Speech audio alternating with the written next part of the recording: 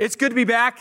We enjoyed some time together as a family in the last couple of weeks, and I'm looking forward to diving back into our series here. So thankful for Pastor Jonathan and Pastor Zach and for what they spoke upon in the last 2 weeks in our Hot Topics series. And today and next week, we come to arguably the hottest topics in the series. So far, we've looked at Jesus' exclusive claim to the gospel as the way to the Father. We've looked at our relationship to government authorities. We've looked at how we show deference and even forgiveness within the body of Christ. Those are hot topics that simmer. But today and next week, I would argue these are hot topics that boil. So take a deep breath. Ask God for ears to hear, a teachable heart, a discerning mind, not only for you, but that I would have that too. Because today we're looking at how we live in a world of racial and ethnic diversity and tension. What are the burning issues related to racial and ethnic conflict? Here's Mike's top 10. Ready? Are the problems we're facing new in American society, in our world, in history? Should Christians be supporters of civil rights and the movement, that movement in our country? Number 3, should white people be responsible for slavery? Are reparations necessary? Number 4, what is white privilege and does it apply to us? Is silence violence? Is silence acquiescence? Number 5, does systemic racism exist? Why do people of different backgrounds answer that question differently? Number 6, is critical race theory bad? If so, how bad and why? If not, what's its value?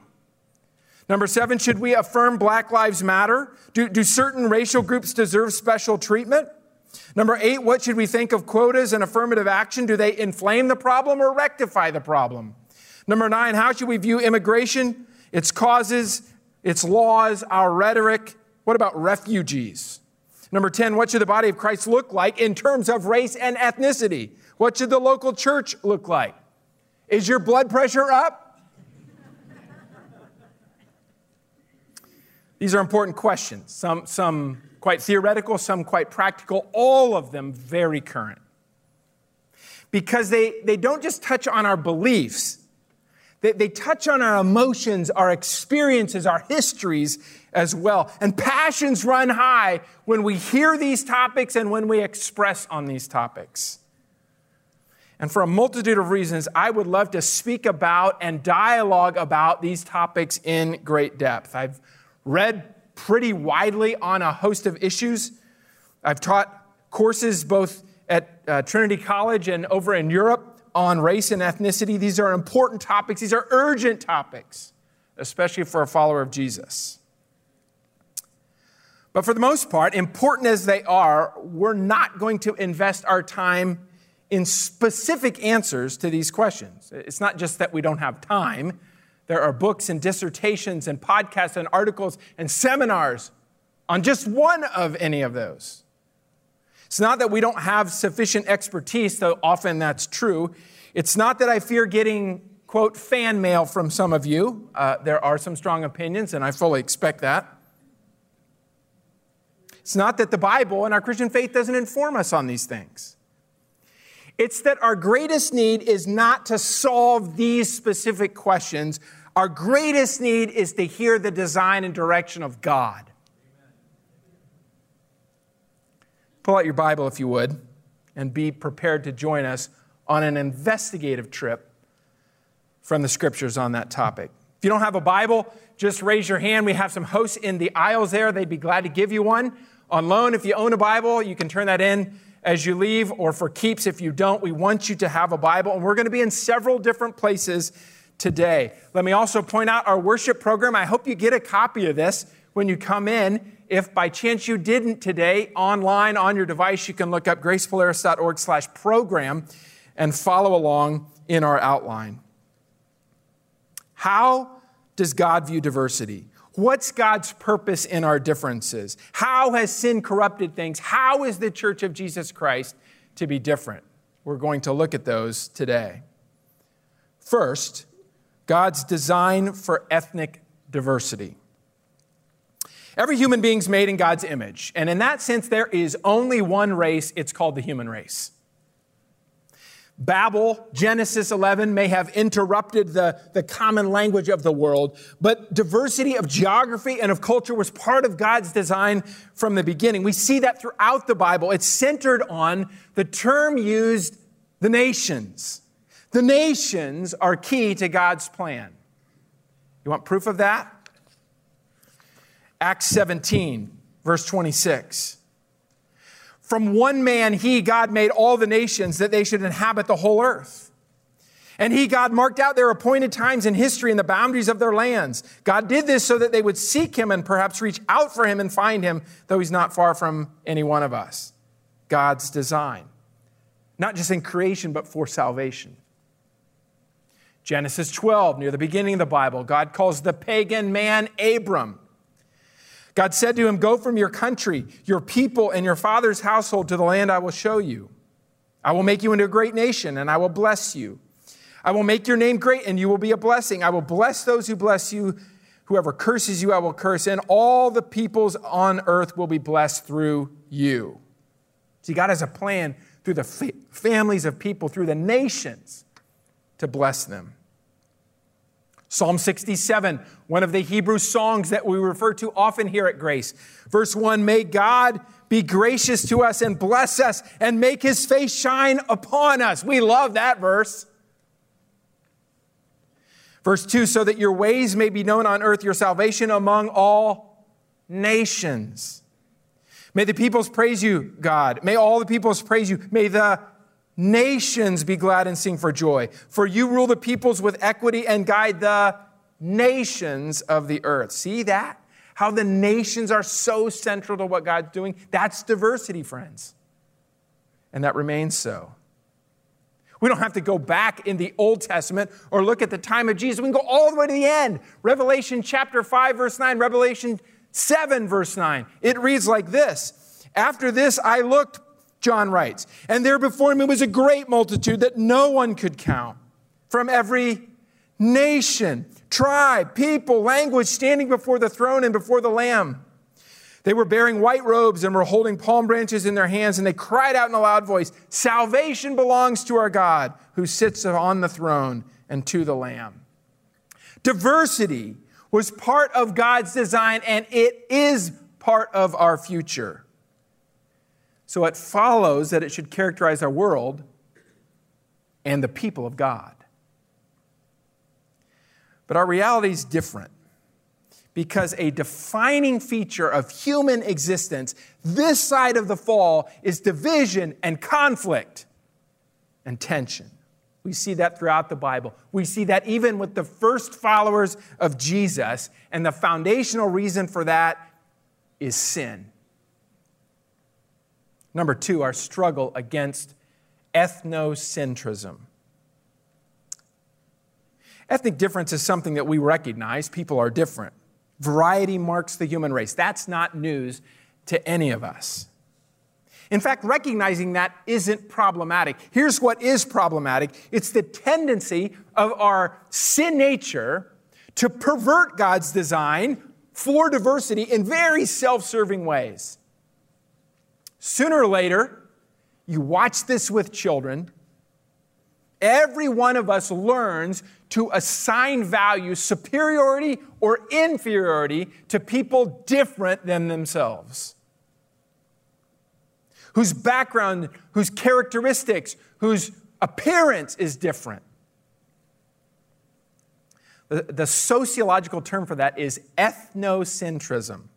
Ethnocentrism is the attitude that one's own group, one's own ethnicity, one's own nationality is superior to others. Acts chapter 10 and 11 details the story of a man named Cornelius.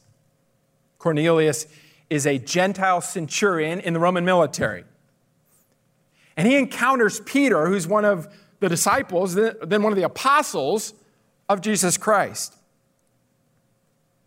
An angel came and informed the centurion that he ought to call for this man named Peter to come visit him on the Mediterranean coast. And at the same time, God gives an object lesson to Peter about who God accepts. An unforgettable object lesson that at first Peter resisted and said, "No, God," until God said, "You want to bet?" God rebukes Peter, and later Peter goes down to meet Cornelius. Acts 10, verse 35, Peter says to Cornelius and his family, "I now realize how true it is that God does not show favoritism, but he accepts from every nation, every ethnic group, all the Gentiles, the one who fears him and does what is right." Peter was enlightened by God, but his buddies didn't get the message. When they heard the story that Gentiles were being saved, they criticized him. Chapter 11, verse 3, "You, Peter, went into the house of uncircumcised men and ate with them. Shame, shame, shame." See, the Jews viewed the Gentiles, by and large, not just as different, but inferior. They had prejudice against them, and they rationalized it with how they understood the Scriptures. It was only when Peter told them how God had brought salvation to the Gentiles that they were finally able to conclude, chapter 11, verse 18, "So then even to Gentiles, God has granted repentance that leads to life." Now remember, this is Peter. Peter had spent 3 years with Jesus. He was one of the core disciples. He heard Jesus when he said, "Go and make disciples of all nations." Peter should have been informed, but Peter hadn't gotten the message. The Apostle Peter was guilty of prejudice. And you and I might protest that we're not like Peter. I treat everyone the same. As a good American, looking at our founding documents, I believe that all men are created equal. I'm immune to prejudice against anyone else. Unfortunately, our history and even your own experiences belie that, and so do mine. Every last one of us wrestles against viewing other groups as inferior. That's not just true in America. That's not just true in Europe, though it is. That's not just true in Africa, though it is. That's true around the world. It is bound up, not in geography, but in human nature, that apart from Christ, we are entangled in that mindset. It's not because we belong to a certain group or a certain tribe. It's because we belong to Adam. And Adam fell into sin, and ever since, every person, save Jesus, has wrestled with and even failed in how we view other people. Often it manifests itself in ethnocentrism, other groups, people different than us. Now, in this country, we don't often specifically think in ethnic terms, like much of the world, like much of history. We're taught that this is a melting pot, that our nation is founded not on blood and soil, but on a set of ideals, rather unique in human history. For many, many years, most immigrants to this country came from various countries on one continent, and then in recent decades, from many more countries on multiple continents. Then there's our history of slavery, which is a giant stain on our character, on the values of this country. Millions of people forced to come here from Africa. The appearance of their skin color, the views about their worth, the way they were mistreated have all contributed to a heightening of issues of race and a lessening of thinking in terms of ethnicity. Slavery, based upon the guise of race, tore at our nation's fabric.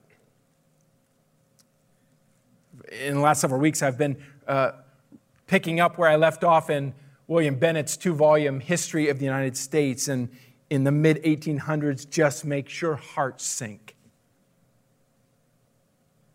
But let me ask a question. Are set races a biological reality? Science actually doesn't think so.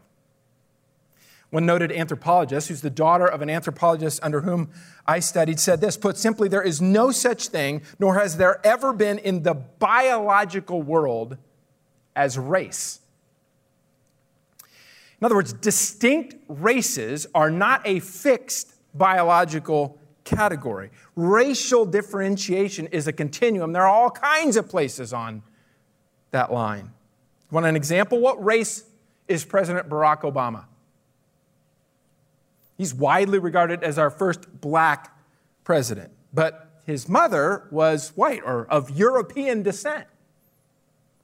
What makes a person officially black or brown or choose your skin color? Is it parentage? Is it history? Is it melanin level? See, distinct races are not biological, but sociological constructions. Racial categories are real. They've become significant because we make them so. And it's a tragedy when we infuse racial identity categories in every last thing in life. But they don't flow from science, they flow from culture, from sociology, from observation, from history, from experiences, and yes, sometimes from prejudice. That's important as we look at the tensions in our society and look at what the Bible has to say. Because the Bible doesn't really speak in racial categories as we understand them, as we've accepted them. The Bible speaks primarily in ethnic categories. Ethnicity has to do with common geography, common descent, common language. And if that seems fuzzy to you, right on. It's really our attempt to distinguish groups between our group, the in-group, and other groups outside of us. And that inclination in human nature becomes this breeding ground for sin and suffering in all kinds of ways that the world can't fix. We are trying hard right now, and we're failing miserably. Who can fix it? Point 3, Christ's work to overcome ethnic animosity. If you have one of those Bibles in the pew, page 947, Ephesians chapter 2.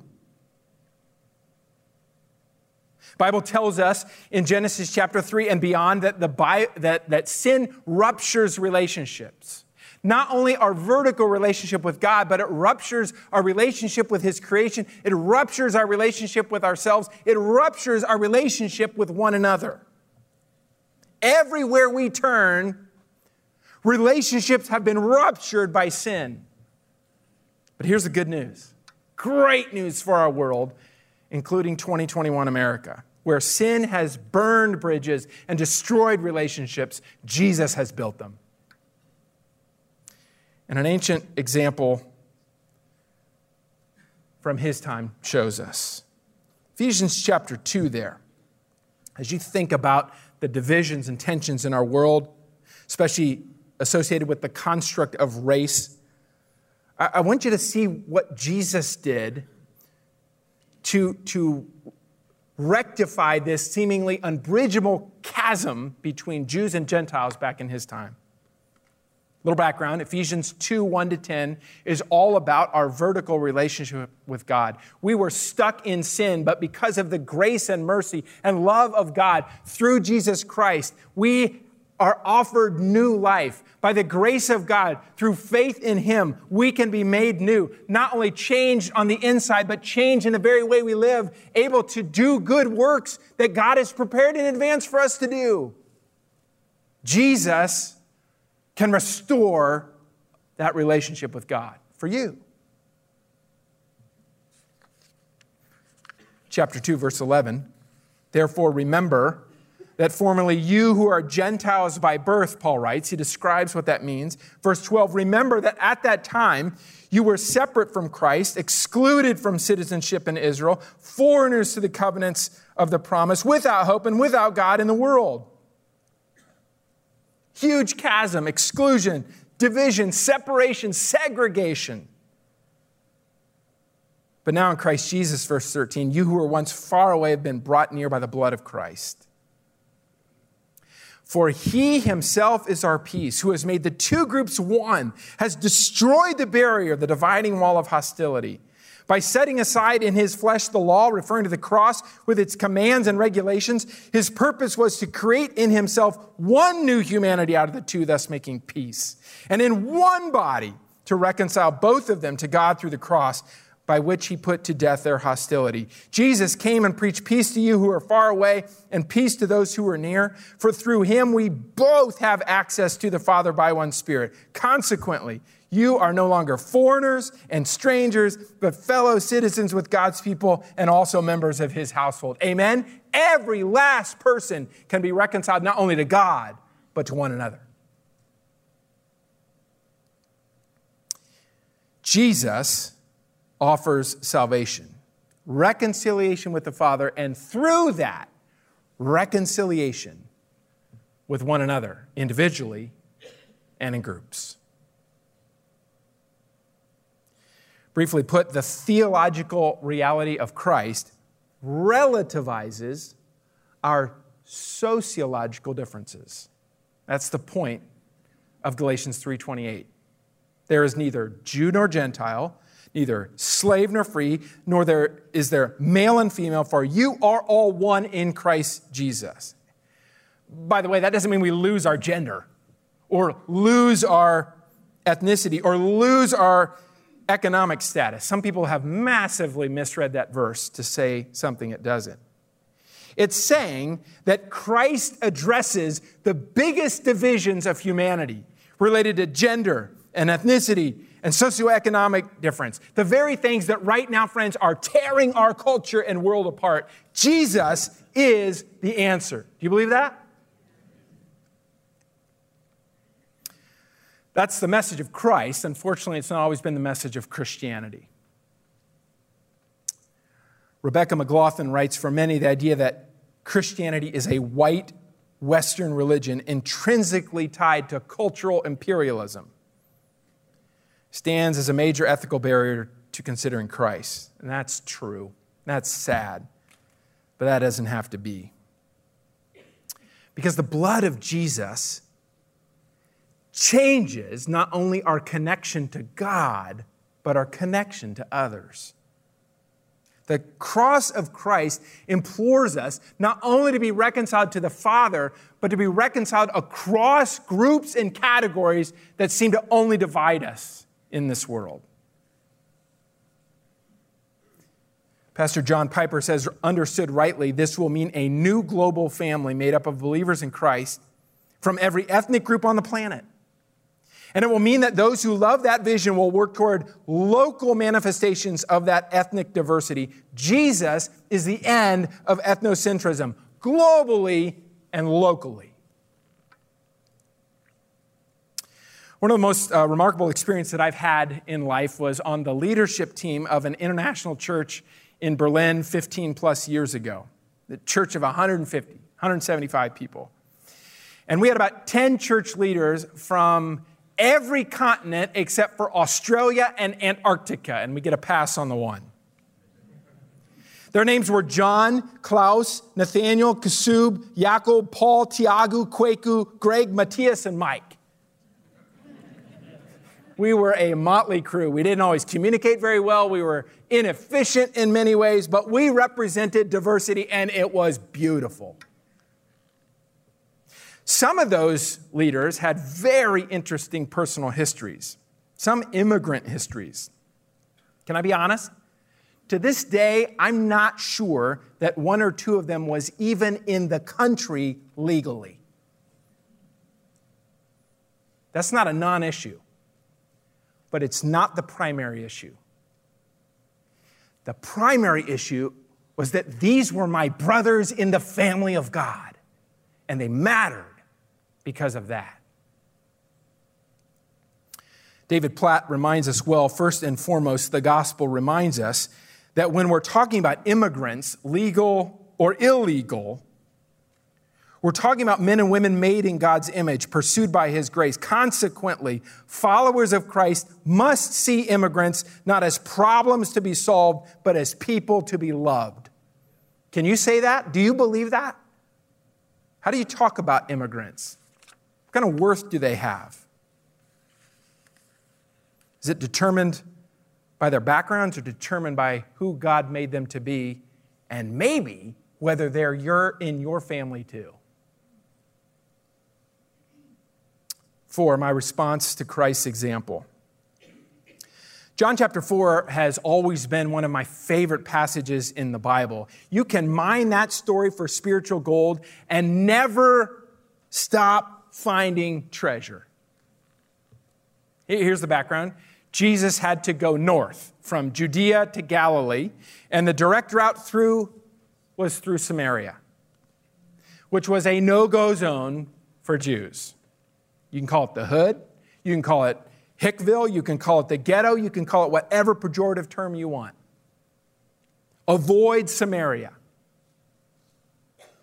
But Jesus went right through it.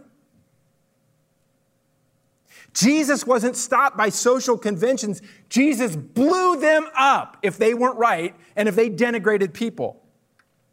And his example sets the pace for us. Again, McLaughlin writes, contrary to popular conceptions, the Christian movement was multicultural and multi-ethnic from the outset. Why? Because Jesus was. Jesus scandalized his fellow Jews by tearing through racial and cultural boundaries.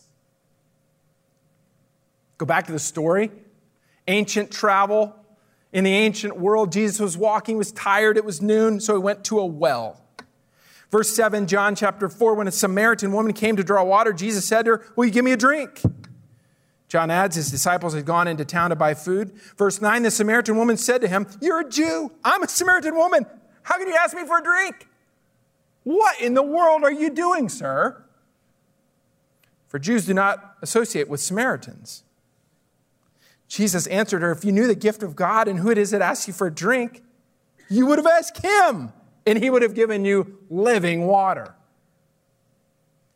Notice all the barriers that Jesus obliterates here. He interacts with a woman. That's a cultural no-no. He proposes sharing eating water vessels with a Samaritan. That's a social taboo. He expresses, as a Jewish rabbi, need. He begins to expose, as the story goes, her immoral past.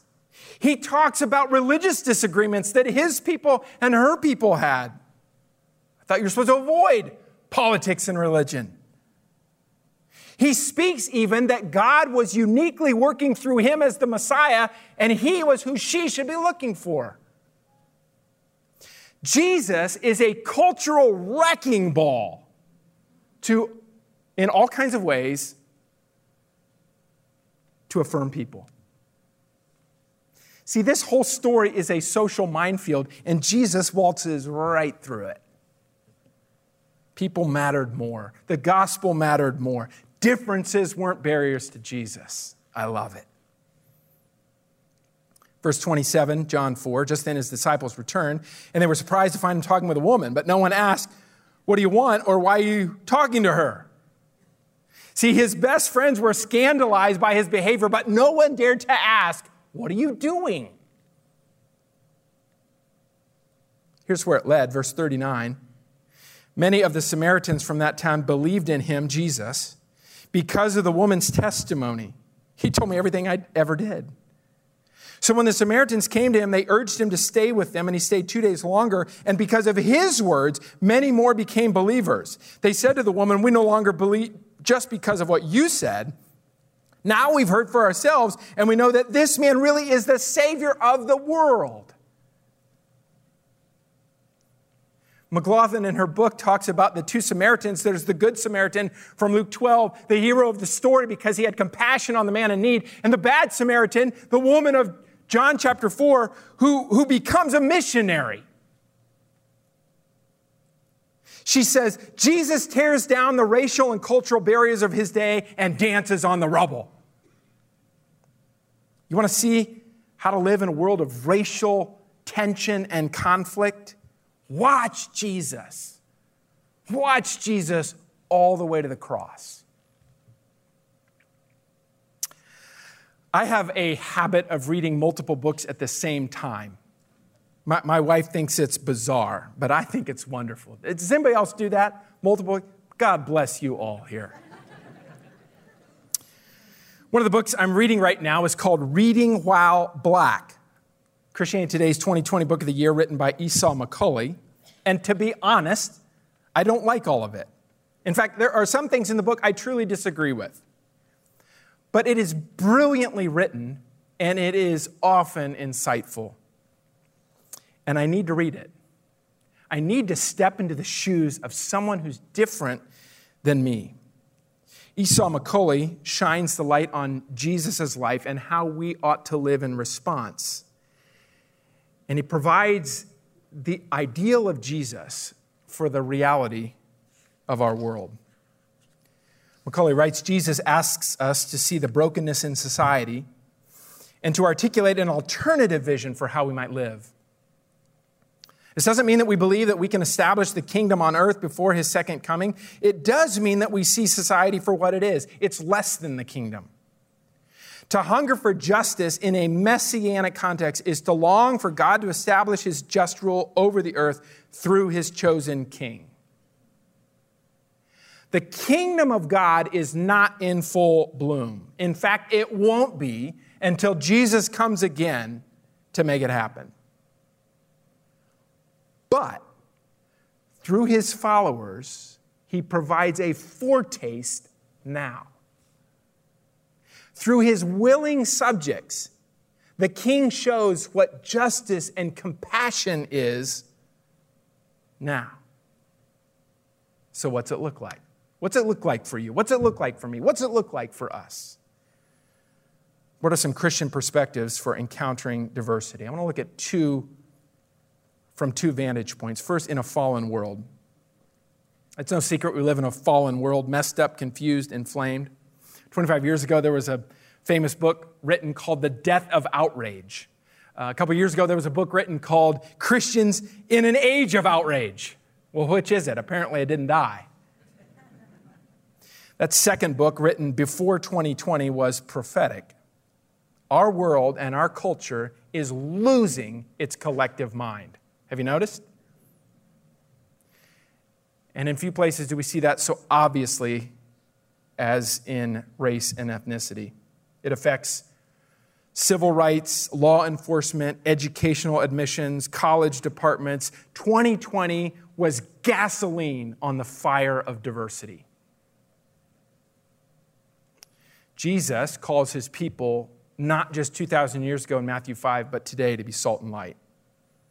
In fact, in Matthew chapter 5 in the Beatitudes, Jesus says things like this: Blessed are those who hunger and thirst for righteousness. Blessed are the merciful. Blessed are the pure in heart. Blessed are the peacemakers. Is that you? You the kind of person that lowers the temperature, that raises understanding, that listens well, that cares more about understanding them than being understood? When everyone else is losing their minds, we must keep our heads. We're also people who live in a way that highlights the beauty of diversity. Christians aren't colorblind because God isn't colorblind. Did you know that? God sees differences. And you and I should see differences too and act accordingly. For instance, I interact with a young, single, African-born woman differently than I do with an older, married, American-born man. Why? Because the Bible tells me to. What I don't do or can't do is treat or view them as better or worse than the other. They're equally valuable. But they have different histories, different backgrounds, different experiences. David Platt writes, the gospel doesn't deny the the obvious ethnic, cultural, historical differences that distinguish us from each other. Instead, the gospel compels us to celebrate our ethnic distinctions, value our cultural differences, acknowledge our historical diversity. And at the same time, we don't make diversity into something it doesn't deserve. The very best diversity training comes from the Bible. It doesn't come from some seminar at your business. God help HR directors these days who have to promote things that can't fix our problems. As Christians, what should define us is not our differences. What should first and foremost define us is our membership in the family of God under the Lord Jesus Christ. And when we live like that, appreciating, recognizing diversity while embracing our common unity, others will pay attention. They'll see respect, they'll see peace, they'll see understanding, and it creates intrigue. Macaulay writes again, through our effort to bring peace, we show the world the kind of king and kingdom we represent. Therefore, the work of justice, when understood as direct testimony to God's kingdom, is evangelistic from start to finish. When we live in these ways, we're proclaiming an alternative ethic and a different king. And that typically involves our witness as a church. Secondly, among God's redeemed people. When I read the Bible, I don't see our primary calling to transform the world through our efforts to remake society.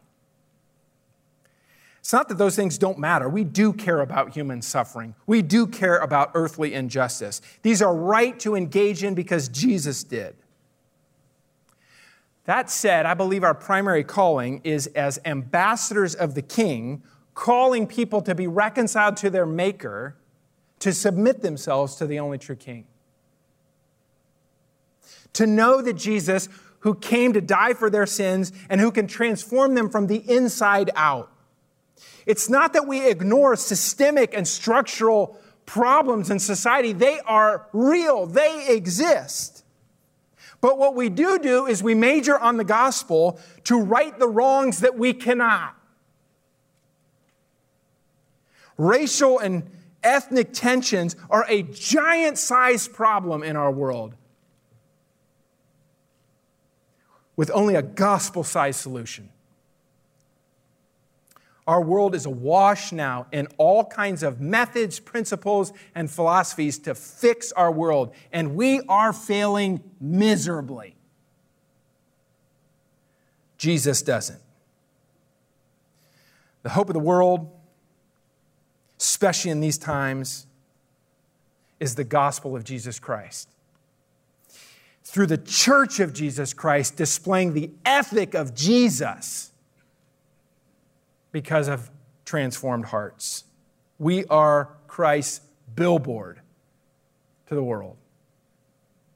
Martin Luther King Jr. himself said the early church was not merely a thermometer that recorded the ideas and principles of popular opinion. It was a thermostat that transformed the mores of society. How? Through the gospel.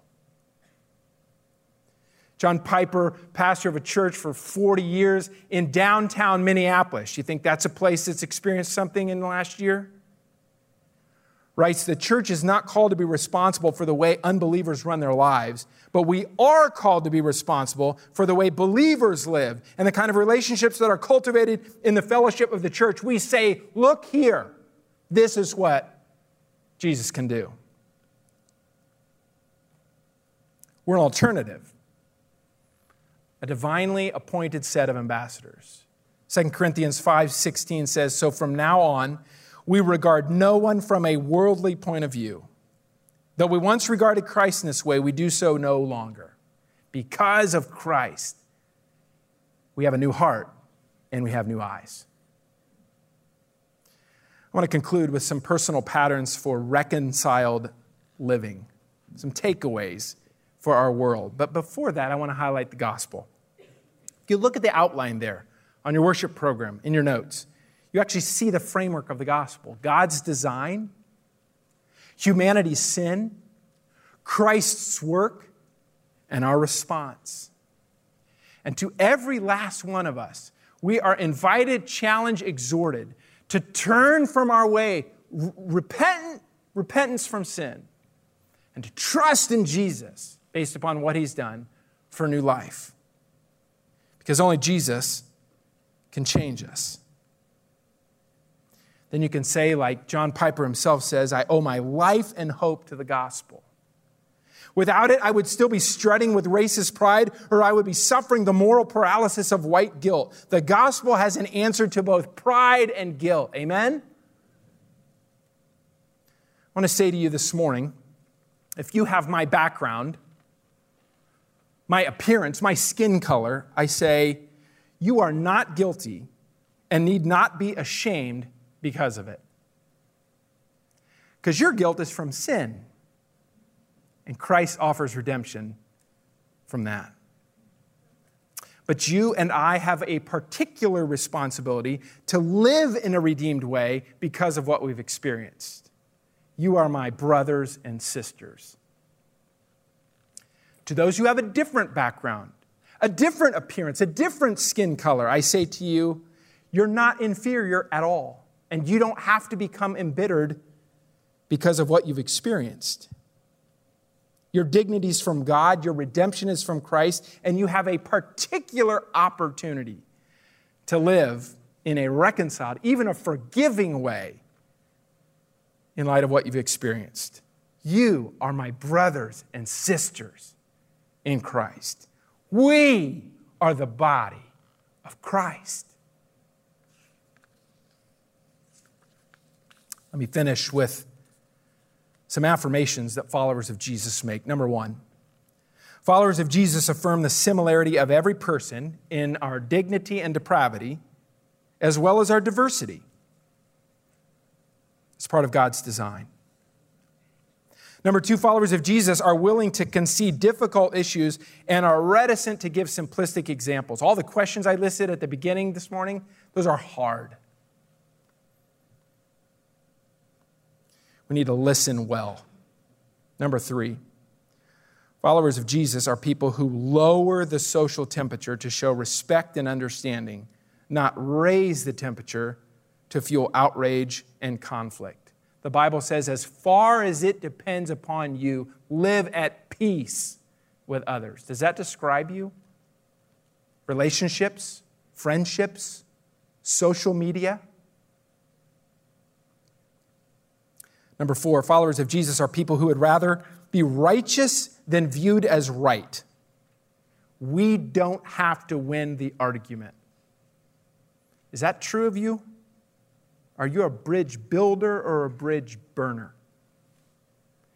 Finally, number five, followers of Jesus realize that the gospel and our witness to it are primary. Being salt and light should point others to reconciliation in Jesus, because only Jesus can transform our world. I want to invite Danny and the musicians to come up, but before we respond, I want you to think in terms of music. It's one thing if you or I or someone with musical ability came up and played or sang on their own. There would be a beauty in that music. But it would be a totally different thing if you and you and you and you, singing different parts, playing different instruments, put that together. There would be a beauty, a magnificence that would far surpass any one of us doing so. The Church of Jesus Christ is the gospel choir and orchestra to the world. Not only do we sing and play praises to our Lord, but we testify to a watching, even skeptical world that the way they live doesn't have to stay. Jesus offers new music. Do we sing? Do we live that?